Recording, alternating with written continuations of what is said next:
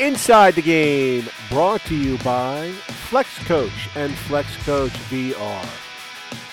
This is segment 3 with Darren Pang of the St. Louis Blues here on Inside the Game.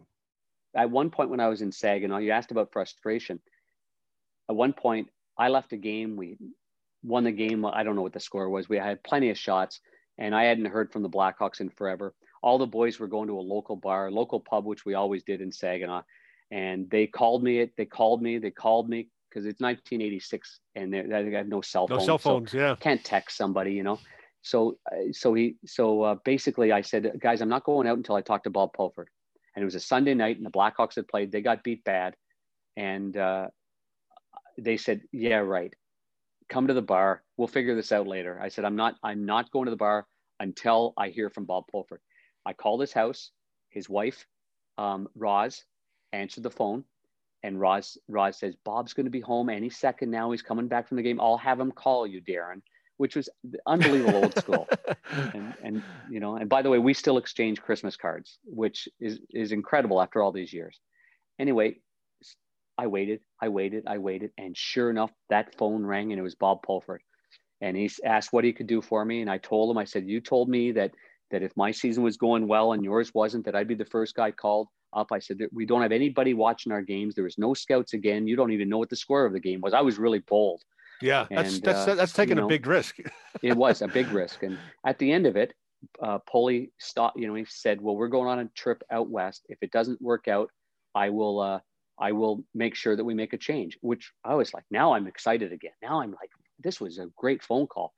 But he ended it by saying, Darren, you're quite a boy. That's how he said it. You're quite a boy for calling me on a Sunday night at home. He said, good luck in your next game. And so 2 weeks later, I did not get recalled to the NHL. I got a phone call from Pulley, and he was recalling me to the American Hockey League, which wasn't the plan for me. I'd like to come to Chicago is where I'd like to be. Yeah. So I told him I wasn't going. And my agent called me shortly after that and said, what did you tell Pulley? And I said, I told him I wasn't going. And he said, well, you are going. And the flight leaves at 4:00. So pack your bags. I said, okay, I'm on my way. Well, it turns out that 3 weeks later than that, I was recalled to the Blackhawks. So, I mean, it's funny how things just working out, But I was frustrated because I wasn't getting a chance and I wasn't going to not do anything about it. So I thought how I did it was the right thing to do in my situation. And it did work out to be a positive. What are some of the keys? I want to get into with you. How do you mentally prepare for a season, a practice, a game, the travel grind, those different things? And how do you handle, you're the goalie, winning and losing, it's how you're measured in the NHL. The players can make a mistake. A defenseman can blow a play, a forward can miss a penalty shot, and people don't people can kind of brush that off. But a goalie, they're measured by their wins and losses. I mean, does that weigh on a goalie a lot heavier than people realize? You got to shake it off. Say, we lost, we got to move on, guys. You should be asking this question to somebody that won a lot more games than me. Well, Marty hasn't been on yet, so I'm not trying to get Marty Brodeur to come on. But between Marty and I, we've got 718 career wins together. Unfortunately, I've only got 27 of those wins. But I will say this, that I'm not sure, unless I saw probably a real sports psychologist or somebody that could help me, I'm not sure if I could have lasted much longer anyway. I think the toll and the pressure, especially being on a two-way contract where the threat was always there to send you back to the minors. And when you start a family and you have a house, and there's a big difference between $155,000 and, $38,000. So the pressure of being sent down really bothered me to the point where game days weren't any fun for my wife. They weren't any fun for any friends or family. It was me. I was in a little bit of my own world. Yep. Didn't talk to anybody until I threw up before the game, and then I was off and running. And and if I played well, I was boom, I was up high. If I played low, it was not very good. There's pressure. That's what it is. It's exhilarating, and at the same time, it's challenging. I wish I could have played longer to win more games and to, be in a Stanley Cup and to, to do all those things that I dreamt of doing all my life. But I think at the end, this might have worked out for the best, Yeah, I that was I going to ended my say, career and got into broadcasting. you're on the ice for a full 60 minutes as a goalie. How do you stay mentally sharp? You don't come off. You're by yourself in a lot of ways. Guys do talk to you, and players come up and talk to you on your Yeah. team and everything. Yep. What do you do to stay sharp when the play's on the other end? I think we're all different. I think every goaltender is different. I kind of like to do a little play-by-play. When I was in the net, never took my eye off the puck ever. Didn't matter. It doesn't matter what zone it's in. You're puck watching. That's what you do. For those that think that the goaltender's looking over there and setting up plays and where is that guy? Hardly. I've seen Marty in some of his videos. Sometimes he looks around and does that. I was totally puck driven and focused on it. So, plays in the other end. If it stayed in the other end for a long period of time and I started thinking, that was bad. So I wasn't a very good goalie with limited amount of shots. I wasn't Ken Dryden or Marty Brodeur. I was more Rogie Vachon, Mike Palmateer. Lots of shots. I'm in it. Not very many shots. I would often give up a bad goal in those situations. Are you watching the benches for line changes too? When the play's on the other end, are you trying to figure out who's coming on, who's coming off on the other team? You're trying to Absolutely. figure out, my biggest strength was, from the hockey sense point of view, was knowing the opposition, was knowing their tendencies. I had a book on shooters. Eventually, I gave that book to Mike Keenan because he wanted to know what I was scribbling about. And at one point, he kind of asked me about it. So I thought, that's a good challenge. I'll do the entire Norris division, and I did. And set plays, what centerman banks it off the end boards for a winger busted in, who has black tape, who has white tape, who has a Titan stick, who has a Canadian stick, who has a Sherwood. All those things were important to me in analyzing what I was going to face. Is he a passer? Is he a shooter? Is he going to dump it in, or is he going to hold on to it a little longer? I thought I had a vast knowledge of the players that I played against. And I think that's helped me as a broadcaster, because there's not one player in the league, unless it's a new player that I truly have never seen before, that I couldn't tell you if he's a right-hand shot or a left-hand shot. I could probably tell you every tape job and stick model, because that's what I've been accustomed to doing. And that's probably one of the reasons why I was able to overcome my size and play in the NHL. When you're the backup goalie, how do you stay sharp? I mean, a lot of kids out there, that's a tough one. How do you, let's say you're a young man or a young woman, Mm-hmm. and you're on a team and there's a goalie ahead of you and you think you should be playing like everybody does, but how do you mentally stay sharp? So like when your time does come and you do get that call, what do you have to do in practice? What do you have to show coaches and say, here, you're doing everything that you're supposed to be doing? Yeah. Well, no, number one is, you can't get too far ahead and you can't look back. You do have to stay in the moment, I think, as a backup. I was never a backup goalie in my career. And even when I played in the NHL, I really only played 2 years and I played 81 games. So there was the time that I was a backup was when Al Chevrier took it over. He played great, out of his mind, won the net over. And I ended up being a backup from about March. So March, April, May, we went all the way to the conference final. It was a different role for me. I stayed sharp in that situation by putting my ego aside, which at first I didn't. And I needed a couple of teammates to tell me to smarten up. We need you and your energy.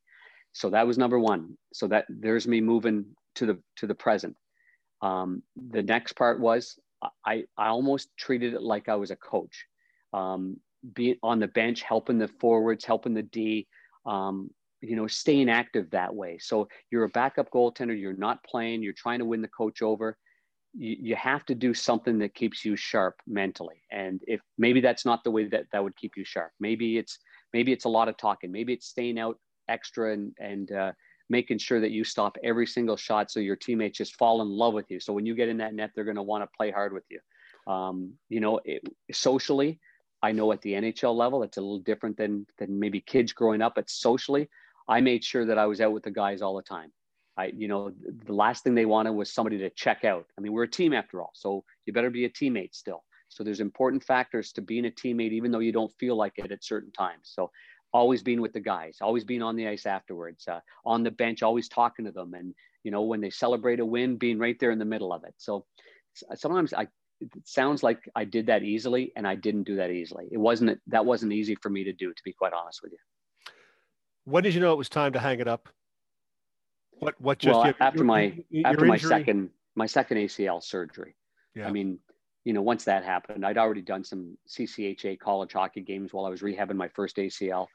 I could tell with the Blackhawks, especially that, my time had come, and now being an injured goaltender and being a small goaltender, I'd probably maxed it out. I was probably going to get a chance somewhere else, but once I started doing broadcasting while I was injured, that really gave me some motivation to go to the next step and to change courses. But I mean, the other part is realistically in Chicago, Ed Belfour was coming on board. We brought Dominik Hasek in from Czechoslovakia, which is the Czech Republic now. We had some good depth in goal. We had Jimmy Waite, eighth overall pick. You know what? I was looking at it like, okay, I've beaten the odds like enough. I think maybe this is a good opportunity for me to start something else. So what was that transition like to go from being a player to a broadcaster? What was that like for Not you? easy, not very easy at all. I did a hotline for the Blackhawks. I had to bring a Marantz recorder into the locker room and do interviews with my teammates. I was media. You're no longer you're not the player inside the room. Although I knew what was going on in the room, I had probably too much knowledge for Mike Keenan's liking, to be quite honest with you.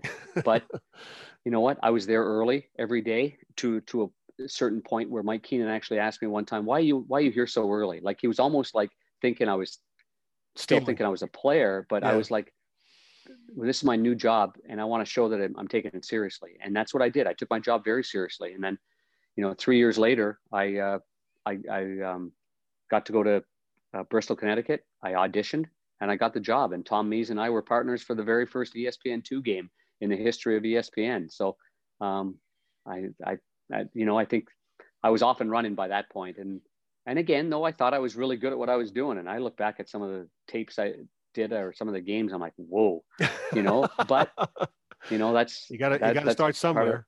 Yeah. And it was what a network to start with. I mean, ESPN, are you kidding me? Got to work with the best, and how they prepared you, and they didn't just throw a microphone in front of you and say, that's good work. They brought you in and you had seminars a couple times a year. If you weren't doing something well, they told you what the right way to do it. I mean, they taught you. It was like going to university. So it was unbelievable for me to start there. What do you have to do differently as a broadcaster to prepare for a game? You're the analyst. You're going to analyze the game. If you're the announcer, you're just calling the action and you're kind of filling in. But what do you bring to the broadcast that you think is different as an ex-goalie, as an ex-player? There's a lot of them doing it, but you're very well prepared. I mean, what do you do different that other people don't? Not to give away your secrets. Yeah. Well, I mean, I think number one is I listen. I think that's a big thing. I listen and I write. I watch practices and I write my own theories. I listen to coaches all the time. And that's important information. But I listen to players maybe a little bit more because I just believe that what comes out of that locker room, you just get a lot of information, and then you can tell when you're watching what's going on. And then I like to have confidence in my own opinions, and not just say what everybody else has been saying about things. But I mean, I've got, I just came from practice actually. So I've got, and you've seen me up in the booth. I mean, I create my own books, so so I create my own books. I keep my own line combinations and write down my notes afterwards, so that I know later what that player was doing, or maybe struggling, or maybe not taking pucks off the boards. And then I see him in practice and he's working on that with an assistant coach. I go right back to, I go, you know what? He missed 3 or 4 of those in his own zone when they came around the boards, and now he's working on it. So now I can get our cameras to go to practice, show that he's this player A is working on the puck around the boards. Why is he doing that? Because here's a highlight. Here's what I got from the last game. And so this player's trying to get better. I'm trying not to say that this player isn't any good and he can't take a puck around the boards. I'm trying to say this player wants to get better and wasn't happy with what happened, and here's what he did. And that way, because we are the conduit between fans too. If I dump on a player for 3 or 4 games in a row, our fans are going to dump on a player more than likely. And I think it's very important to give both sides and to make that player feel good about himself. and try to. Now, if that player doesn't work on his game at all and makes the same mistakes over and over, I'm probably not going to talk about that player very often. Yeah. You know, so some of the players will say to me, boy, my parents were really liking what you said. And we'll get on a dad's trip where the dads are there, and we'll always go meet out with the broadcasters, and they'll say something like, boy, you really spoke highly of my son. I said, you know why? And he goes, no. I go, because he's really working hard.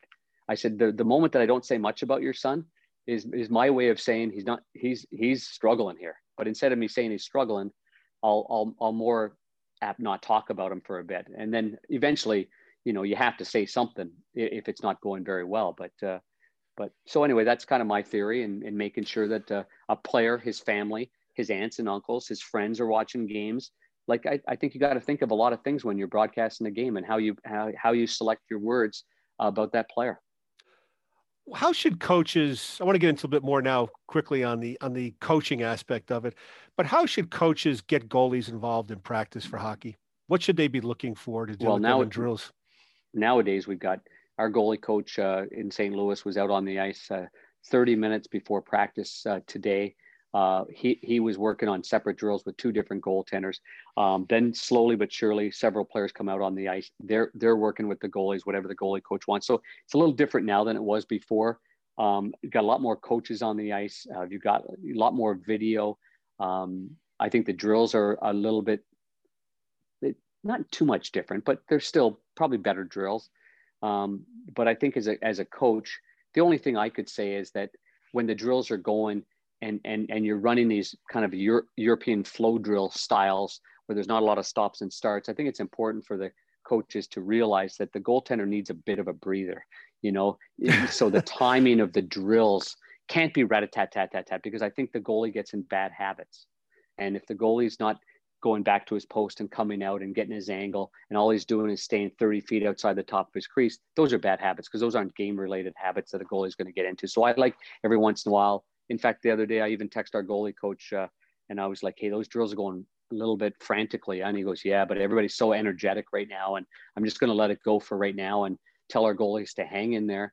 And but slowly they started slowing it down and making sure that the goaltenders had time to reset, because, you know, you want the goalies to be sharp, but you want them to be more game ready than just stopping pucks that are going, you know, every other shot. That was segment 3 with Darren Pang of the St. Louis Blues here on Inside the Game, brought to you by Flex Coach and Flex Coach VR. Stay tuned for segment 4. Inside the Game, brought to you by Flex Coach and Flex Coach VR.